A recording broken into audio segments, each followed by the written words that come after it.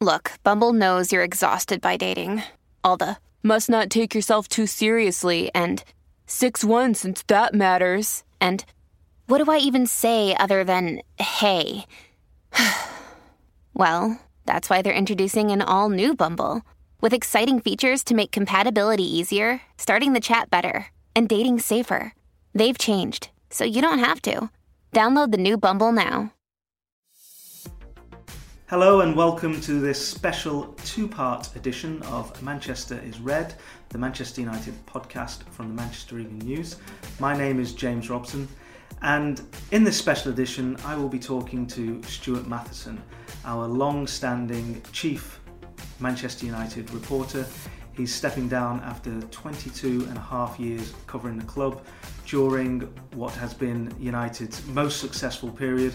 An incredible time in which he's seen them win 2 Champions League titles, reach 4 finals.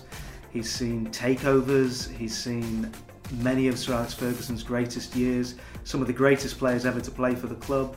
He's also seen the darker times when post-Fergie, during David Moyes' ill-fated reign, Louis van Gaal and on to Jose Mourinho. Stu is an absolute gentleman. He is one of the most respected journalists covering any club throughout football, really, to give you an idea of just how respected he is. Sir Alex Ferguson, when learning at very short notice that the recent game against Crystal Palace would be his final covering United for the MEN, ensured that he was there to give a presentation and hand him a gift from the club just to show his own appreciation for the diligent manner in which Stu has covered United during that period. I really enjoyed talking to him, just reminiscing about the good old days, let's say. I hope you enjoy it too. First off, your feelings about leaving the Manchester Evening News, having done it for 22 years? Yeah, 22 and a half years. Well, I'm leaving with a heavy heart in many ways. I think it's the right time for me for a number of reasons. I've had a good innings and don't want to hold back these youngsters like you, James. And yeah, like I say, I'm going with a heavy heart, but I just felt it was the right time now, and so yeah, I made the decision, and very kindly allowed me to go. 22 years. It's not quite as long as Fergie, but you've outlived the vast majority of other managers, and certainly outlived the likes of David Moyes, Louis van Gaal. I doubt Jose Mourinho will be there for 22 years either. Tell us first of all how you got the job, because something that is notable that maybe fans don't appreciate is that there's only ever been 2 chief United reporters since the Munich crash, which says really what a rare job it is, really. Yeah, and I think, in fact, going even further back than that, I think there's only been 4 designated Manchester United reporters for the Evening News, and obviously in the very, very early years they didn't have designated football reporters, but I think there's only been 4 in the history. So I'm very proud to be one of those men. How I got the job? Well, I was freelancing for in a previous job I'd done a lot of United coverage, and then I was freelancing for a while. I came into the Evening News, and I was just doing loads of work all over the business in terms of making up pages for the post bag, for the features department, for everything, doing shifts for the sports department. I was doing everything basically. And you replaced David Meat? David Meat, yeah. I knew David was going, but I didn't know I had a chance really, but apparently the editor, Mike Unger, who was here then, had kept his eye on me and took me in one day and said, what do you like to do the best? Because I've done so much for the player.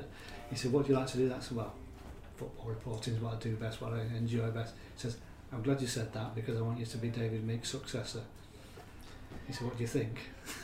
and he said, stop kissing me and give me an answer, will you? So I actually knew a good 4 months before it could be officially announced, so right. I couldn't tell him apart from my wife and my mum and dad, but I wasn't allowed to tell anybody else, so I had to sit on that secret for a little while. And yeah, when David left, I was plunged right into it, and the roller coaster started. Well, I hope I'm not betraying a confidence here, but you took the job as United reporter despite being a lifelong City fan, didn't you? I think a lot of people nowadays, I know it from myself and a lot of our reporters on our desk, will get these sort of comments on social media and what have you. As soon as you write anything even remotely negative, then you're obviously a fan of another club or you hate this club. Yeah. I think the very fact that you're a City fan, I don't think many people would have accused you of being a City fan, shows how fair you've been, and it shows that it is possible to do that, isn't it? Yeah, it is possible, and one of the big surprises of my last game at Palace was before the game, Sir Alex Ferguson coming in, and he outed me on air there. As he presented me with the United shirt, he said, "I can't believe I'm making a presentation to a blue." There's a little bit of colourful language in there, industrial Fergie language in there as well. So he put it out there. But also he said to me at that point, "You've always been fair." And as you just mentioned there, I think if you are fair, then people will accept it. And I like to think, I very quickly learnt in this job that,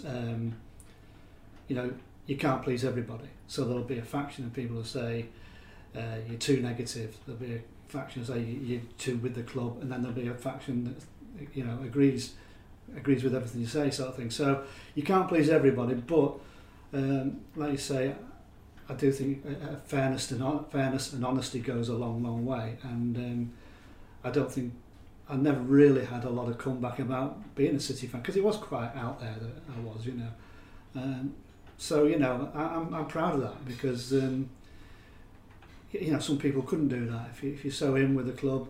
But I became a journalist when I was 17, and as much as I was a City fan at that point, once I became a football journalist, I suddenly realised actually there are other teams out there, people who are possibly hated as players. I got to know them personally, and I realised they're decent guys. I realised there were very good footballers elsewhere. And I also realised some of my heroes weren't, they always say, don't get to meet your heroes. I kind of realised that on a few occasions as well. So, unusually, and it doesn't happen to everybody, and I appreciate that, but unusually, my allegiance kind of went almost straight away that I got into the business, and I think that stood me in good stead in the end, because, I wasn't that bothered.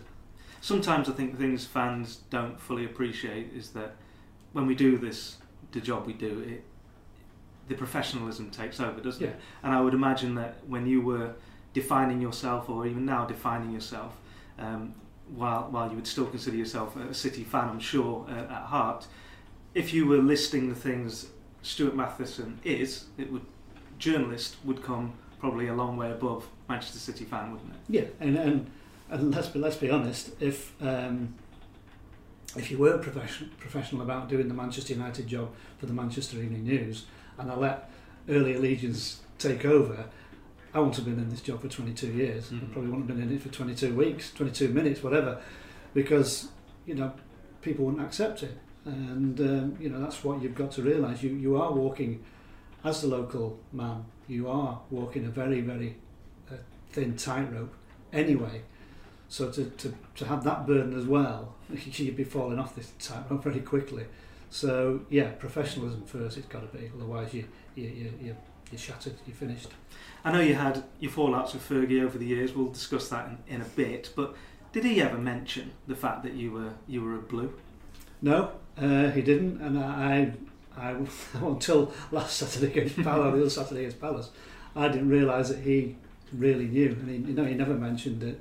And in that time I covered many derbies, had to speak to him after derbies and things like that, and it was never mentioned. So he obviously never thought it was an issue, even though he may have had issues with things you'd written. He never thought it was down to that, and I suppose that's a measure that you've done the job right, isn't it? Absolutely, yeah. So yeah, he never mentioned it. He never, even in jest, he never mentioned it. But I do think he knew very, very early on. I've got a feeling Brian Kidd actually told him. Right. That's my suspicion. But Kidd he played for City as well at one point, as well as United. So and he's there now. So yeah, it was never ever an obstacle with Sir Alex Ferguson, which was great really, because it was bad. It was a difficult enough job anyway. But to have had that as in the middle of it all would have been quite intolerable. But no, he was fine about it. What makes you think Brian Kidd mentioned it to him? I think someone told me. I can't remember what it was now, but I'm sure someone let it slip once that Kidd Owen mentioned it to him. So, but yeah, fair play. As long as it didn't prove any problem, which it never did. So I'm fine about it. So take us back, 1995. You weren't coming in at a time when, well, I suppose was it after United had lost the title to Blackburn, or was it the 95? Was it the season? It was that. After it was that season, that summer. I actually shadowed David Meek for only a fortnight, really. So I did a couple of games towards the end of that season, and obviously the two final games were the game at Upton Park against West Ham. So that's a baptism of fire. Well, exactly, yeah, and then the Wembley final against Everton. Right. So they were so close to winning a second double. I mean, they'd won it in '94, and very close. I mean, the chances they had at Upton Park, was unbelievable. Didn't play brilliantly at Wembley, but could still have won it. So yeah, so they kind of they lose a second double. On the back of that, then United, Mark Hughes leaves. Yeah, I'm thinking it's such a turbulent summer, wasn't it? Yeah, well, it's famously called the summer of discontent. Yeah, and yeah. So Hughes left. Andrei Kanchelskis left, and Paul Ince left, and I did a lot of stories with Paul Ince at the time, and I was hoping he would stay because I mean he was a good contact for one, and B, I just realised the turmoil that was going to follow, because I say it's summer of discontent, and then unfortunately the MEN didn't do me any favours at all by running a poll saying should Manchester United sack Sir Alex Ferguson. So welcome to the job. You've just lost three of your best players. You've just missed out on a double in excruciating circumstances. Absolutely. And we're asking the viewers, the readers, sorry, if Fergie should lose his job, and you're the new man in the post. Yes. So exactly. what's that like? It was. I mean, I just thought, what the heck have I actually dropped myself into here? It was quite. It was very pressurised and very stressful, to be honest. I mean, people say, "Oh, it's a great job doing Manchester United." Not when that sort of thing, because even before a ball had been kicked to the next season, I actually felt it was my fault.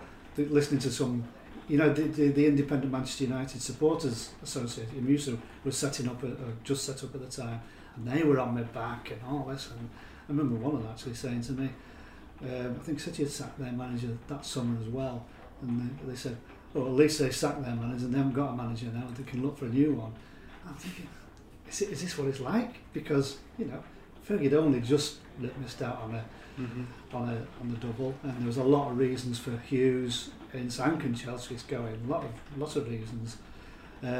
So yeah, it felt pretty stressful. So I couldn't wait for football to start. First game away at Aston Villa, lose 3-1. It's my first time I'd done a running report for the Pink, which I thoroughly enjoyed. But the result, again, I'm thinking, oh no, this is, they're going to nosedive. You never win anything with kids. Exactly, that's the Alan Hansen quote, yeah. So it really was an absolute baptism of fire.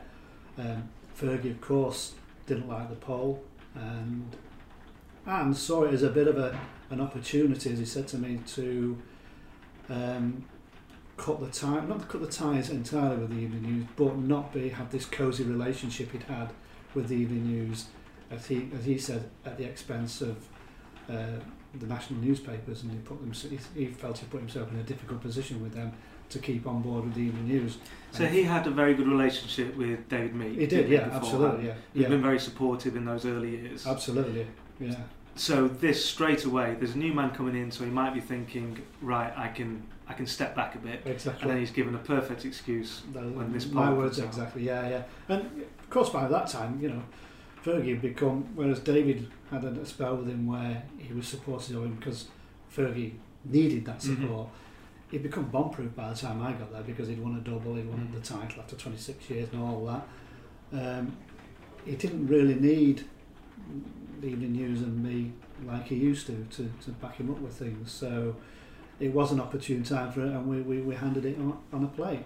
And as someone just coming into the job, because I remember that summer, and I remember the general feeling being, he's lost it. He's lost it. Oh, yeah, Why on earth is he getting rid of these players? Paul Ince, the best midfielder in the country. Yeah. Mark Hughes, an absolute legend, and Kanchelskis, a wonderful player. He's lost it here.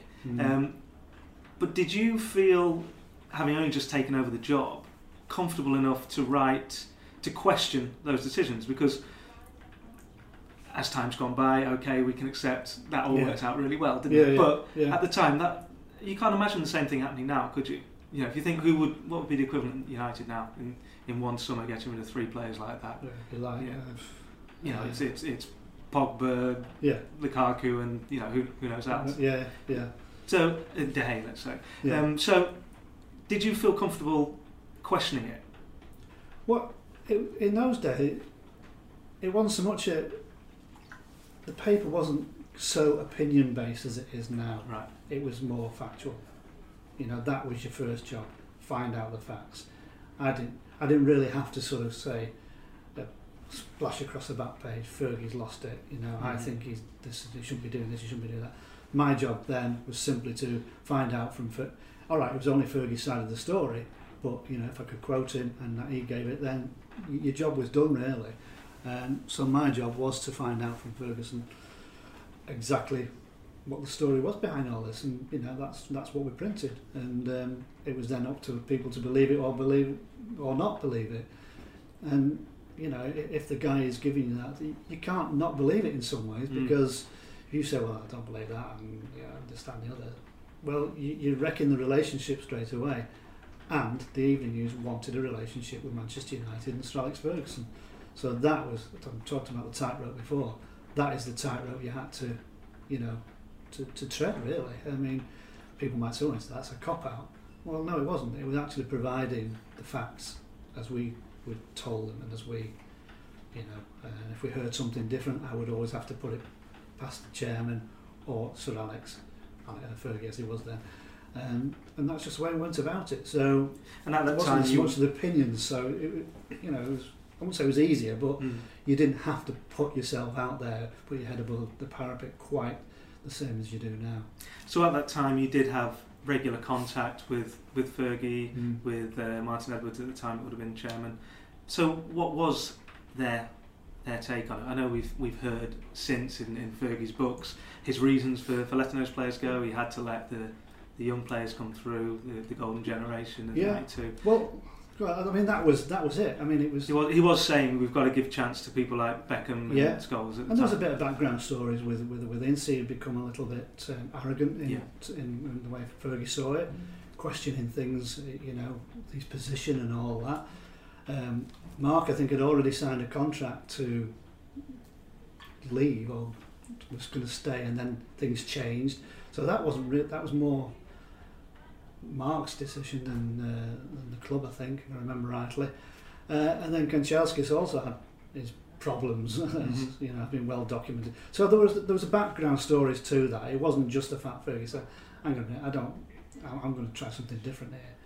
But I do remember him telling me, for instance, and the thing that convinced him to go with these kids. I mean, apart from all that background stuff, which probably helped, was Ajax won the European Cup that year when it was Van der Sar, a young Van der Sar, and Patrick Kluivert and Clarence Seedorf, and a lot of young, Mark Overmars, all those kind of young people, the De Boer twins.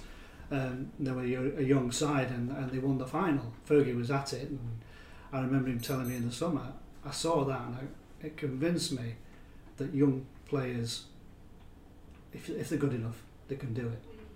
And that's why he thought, right, okay, then we've got these few problems with these players, let's bring them in, because, you know, it's all right for people at the time to say, oh, he's lost it there, and I can understand why they're saying that, but he knew what these lads were like.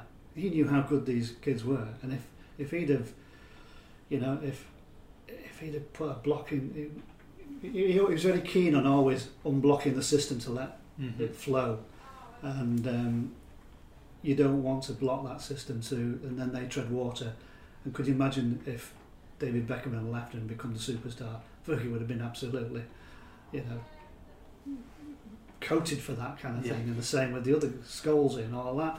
So he knew the talent was there, and you talk to anyone around the club at that point, everybody knew it. So it wasn't a major gamble at all. It was just really what not a lot of people expected. Now, people might not know, but these days our only real access to managers, the pre-match press conferences and post-match press conferences. But back then you would be calling him on a daily basis? Yeah, pretty much so, yeah. So did you call him on the Monday after Hanson's famous "You Never Win Anything with Kids"? Yeah, well, I will have done.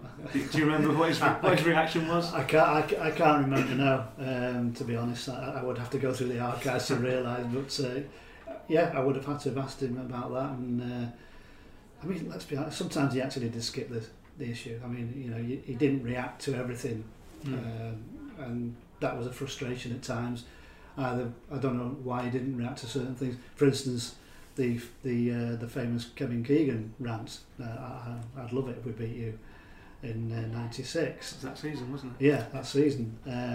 It was all over everywhere. I'm heading back from Newcastle that night, and you it's not quite like the Twitter or anything like now, but you know, it was we knew what had gone on, and it was the story was growing and growing. I phoned Fergie in the morning. I said, "What's your reaction to this Kevin Keegan rant then?"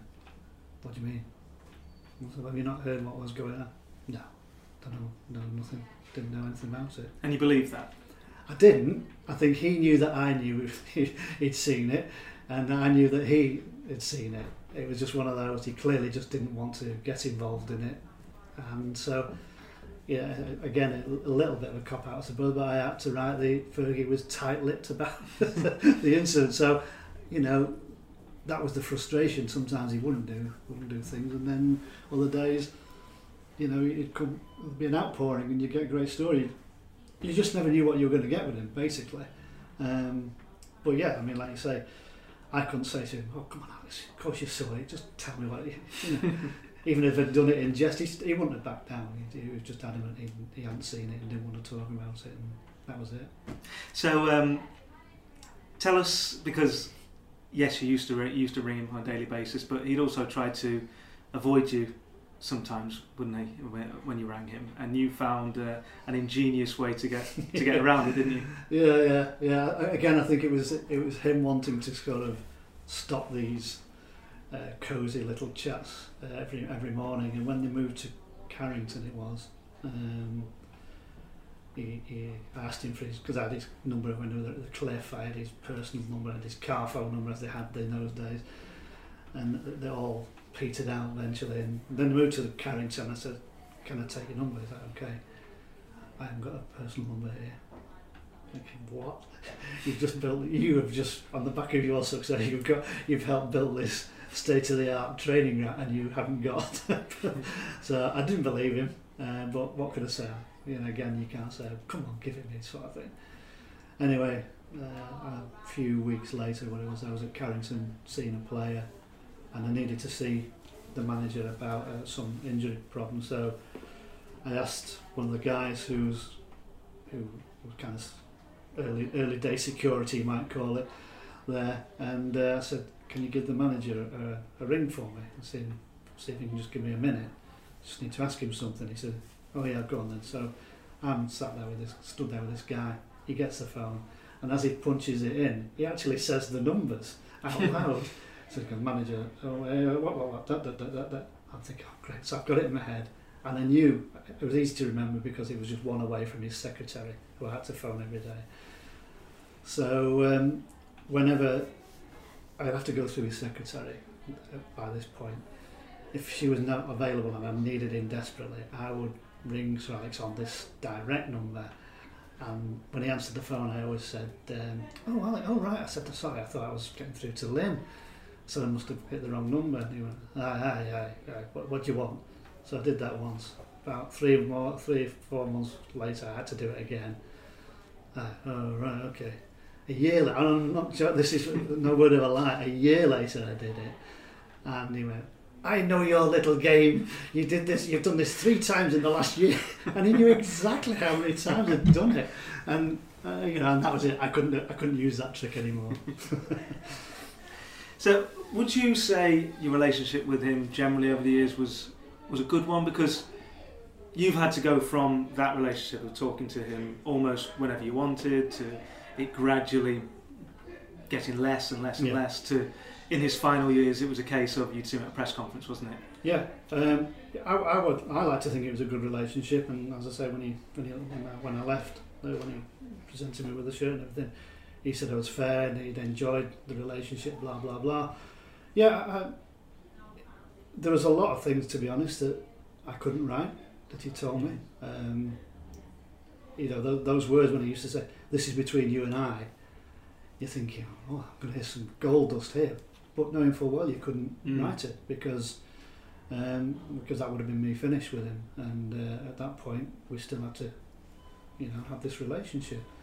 So there's lots of times. So he did trust me not to write it, so he did tell me these things. I actually wish I could remember most of them now, but I even now I wouldn't say it. But that relationship did start to not decline for anything I did personally, but I know when the Manchester Evening News covered in depth the rebel breakaway FC United, which was a story, you can't ignore it. But we did do an awful lot, and some of it was very anti Sir Alex Ferguson as well. And he felt it was imbalanced, didn't he? Absolutely, yeah. And did you feel it was imbalanced? Yeah, I did. Yeah, and I argued against it because they were getting as much space as Manchester United at that time, which as good a story as it was, I don't think it warranted as much as we gave it then. But that wasn't my decision, and I had to put up with it. And but that directly affected your job, didn't it? It did, yeah, because he just said, "Look, if it's nothing to do with you," and he made that very, very plain. He said, "But while your paper is doing that, is covering them as they are, then I don't want anything to do with it." I did talk him round, and I said, "Look, eventually, after a few weeks, I said, look, can I not just say ring you once a week?" And he said, "Right, okay, then once a week, that's all. Arrange it with the press officer when you're going to do it." So I spoke to Di Law, who was Dennis's daughter, who was the press officer, and I said, "Look, probably Tuesday would be a good day for me." She said, "Right, I'll go to the manager and say, do it on Tuesday." The day she went back to the manager to confirm what I wanted to do and everything, we ran another massive FC United piece. That was it, out the window. And we lost that. That was it forever. That was it, yeah. Never to be restored. And I think it was a big miss because, all right, you're not going to get exclusive every day. I mean, that's fair enough. You can't expect that. Even at a club like Manchester United, something big doesn't happen every single day, and some things they'll want to keep in house and they'll want to announce themselves. But nevertheless, I think to have the ear of and the words of Sir Alex Ferguson on a pretty regular basis should have been something we cherished, and it was gold dust, but we threw it away, and like I say, never to be restored. Which was it was just press conferences, and that was it. How difficult is it for you as a journalist to go from having this intimate relationship with him and someone who I suppose is a very human person to you, because you would have seen him through dark times and through the great times, to at the end he was this absolutely untouchable figure, as famous a name as there was in world sport? Was it? I suppose how strange is that to be so removed from him, having been so close to him? And how difficult was it in terms of just doing your job? Well, the job, absolutely did become more difficult because you were just getting what everybody else got at that point, where we had the advantage of getting something different, something fresh that the national papers followed up every time virtually. And it was frustrating, and I was quite angry about it because Are you bitter towards him or towards the situation? No, just the whole situation, because I'm the type of person, and maybe it's not a great thing to be, but I could always see two sides of a story. And to be honest, if I'd have been in Sir Alex Ferguson's shoes, I wouldn't want to be taking a phone call every morning from me. Do you know what I mean? Because sometimes there's nothing to say, and you have your moods. You don't want to talk about something, and you've got somebody badgering away, pecking at your head about it. So, I could see why he did it and all that. So it was the whole thing, really. It was just I just thought we threw away something that was was very, very valued, and we should have valued it and cherished it. To be thrown, then to just have to run with the pack essentially. Although I still had contacts in the club and still had the chief executive and all that. It wasn't the same, and it was frustrating more than anything else.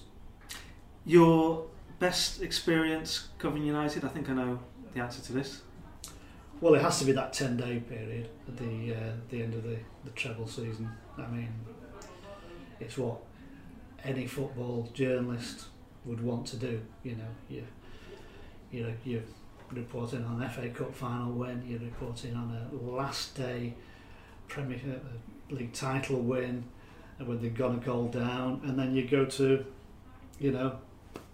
the biggest club sort of tournament in the world, in Europe, the Champions League final in a lovely city like Barcelona, fantastic iconic stadium like the Nou Camp. All out the game wasn't brilliant from United's point of view, but then that sensational finish. That 10 days was just unbelievable. It was exhausting because we actually did over 200 extra pages in the evening for the evening with supplements and pull-outs and all that kind of thing.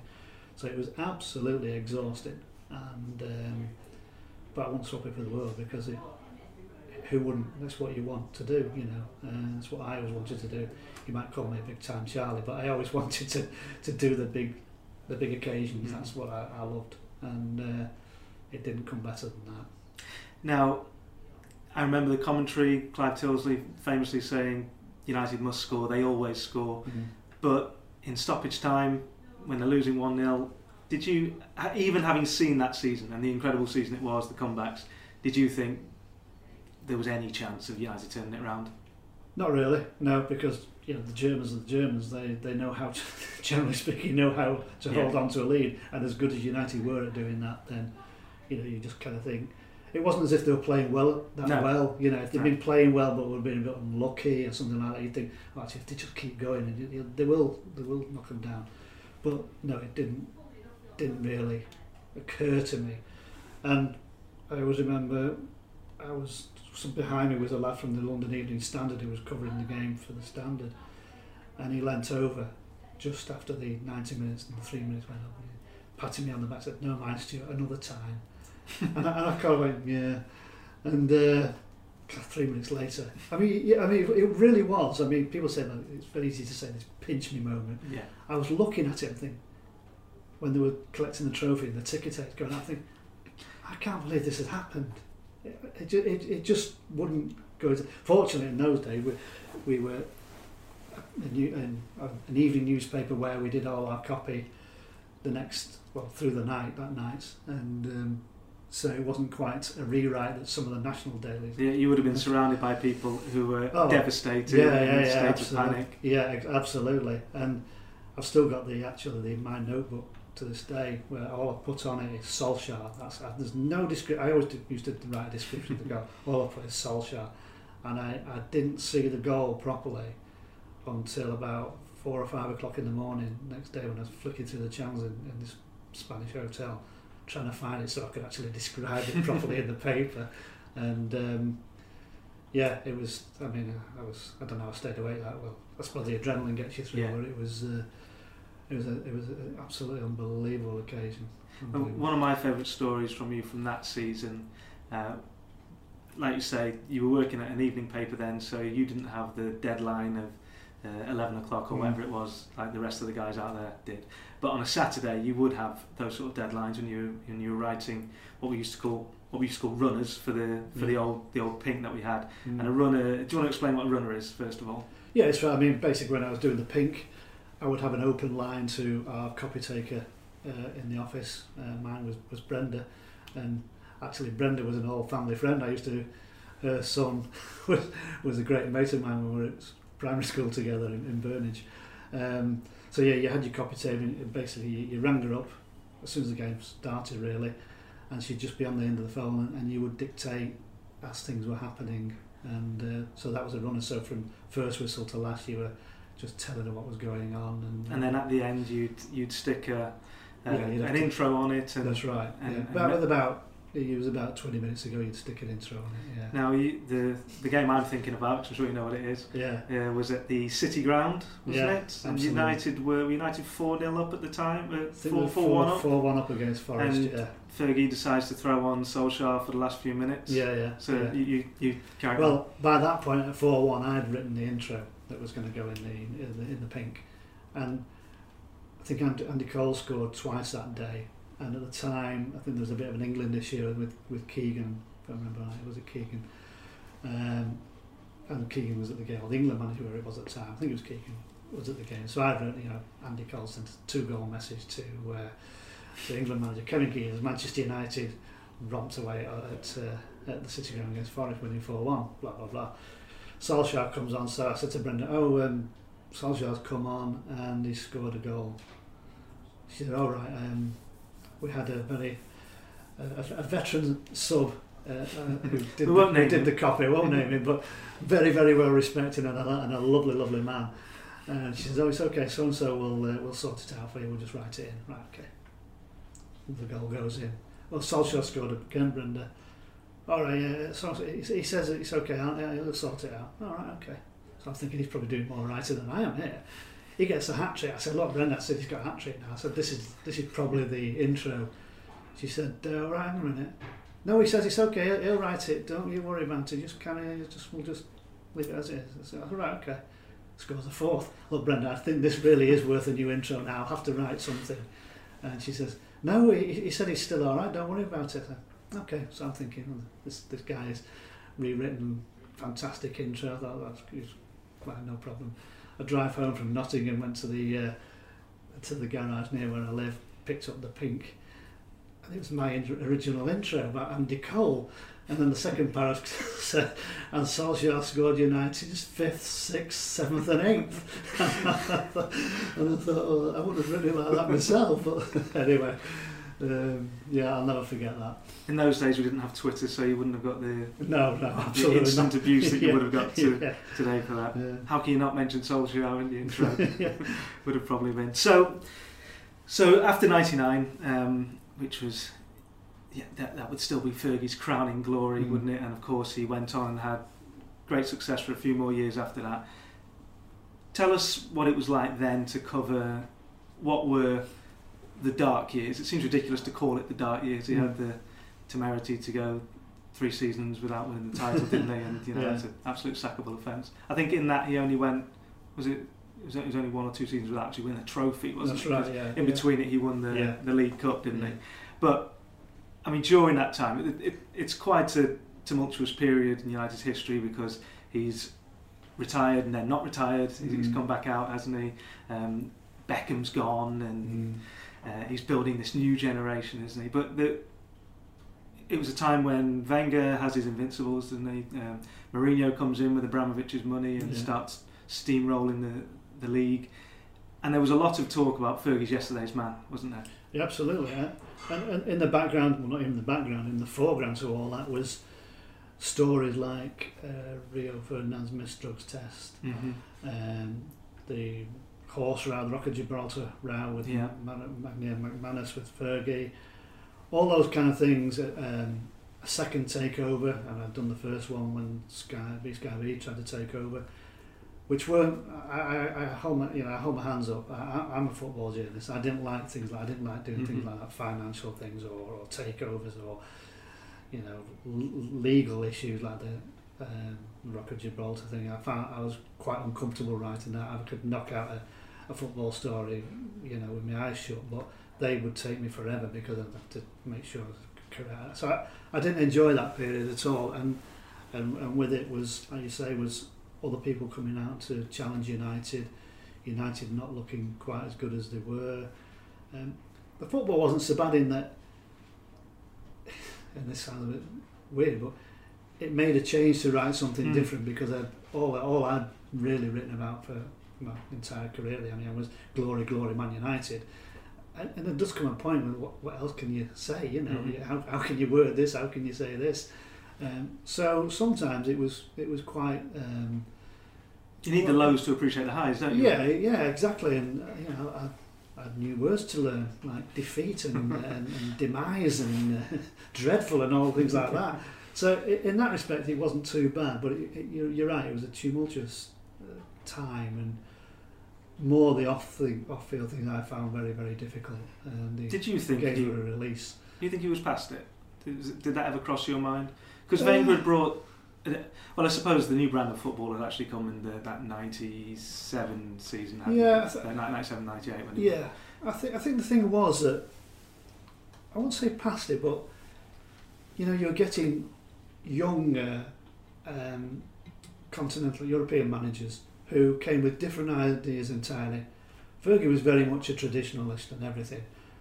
Although one of the big things I think is he managed to manage successfully in the pre-Premier League era and the Premier League era. So he'd taken in, when the players weren't the commodities they were to when they become the strength of the player and all that. So he did two eras, and when you talk about the likes of great managers like Ryan Clough, Bob Paisley, Bill Shankly, and people like that, they only did it in one era. And it was the era they were comfortable in, the traditional era, shall we say. Fergie managed to do both, but nevertheless, there was an element of these young with new ideas, new ways of going about things. But as much as you might say, Fergie was living in the past, and maybe you'd think, perhaps they do need freshening up. He did manage to keep up with them, and he changed. He changed his style, the way he thought about things, and he did embrace that.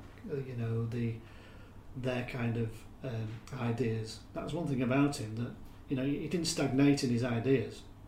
He might have been the most successful manager ever, but he was prepared to listen to and learn from other people.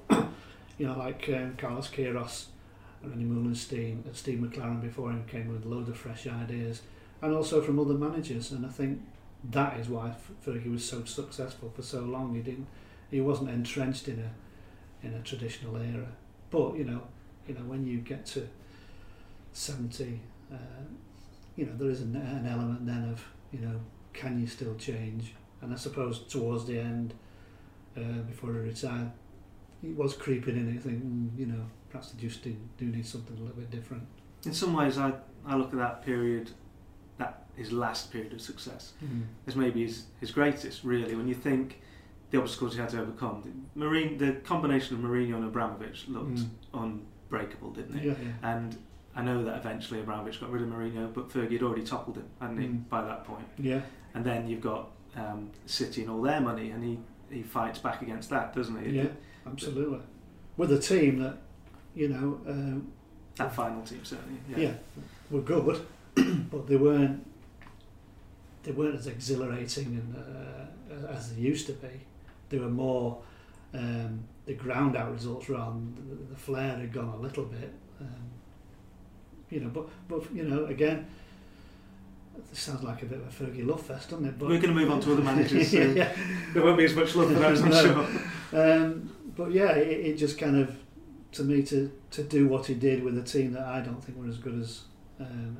People were even writing, "Is this the worst Fergie team ever?" Well, I suppose in some ways they weren't as good. That sounds a bit dramatic, the worst, but they weren't as good as they were. But to still win the title against these new younger managers, and the money that was flowing around, because United's money wasn't flowing around, and whether it was his fault or not, United weren't spending the money they were spending now. So he did it, I won't say on a shoestring, but on a bit of a tight budget.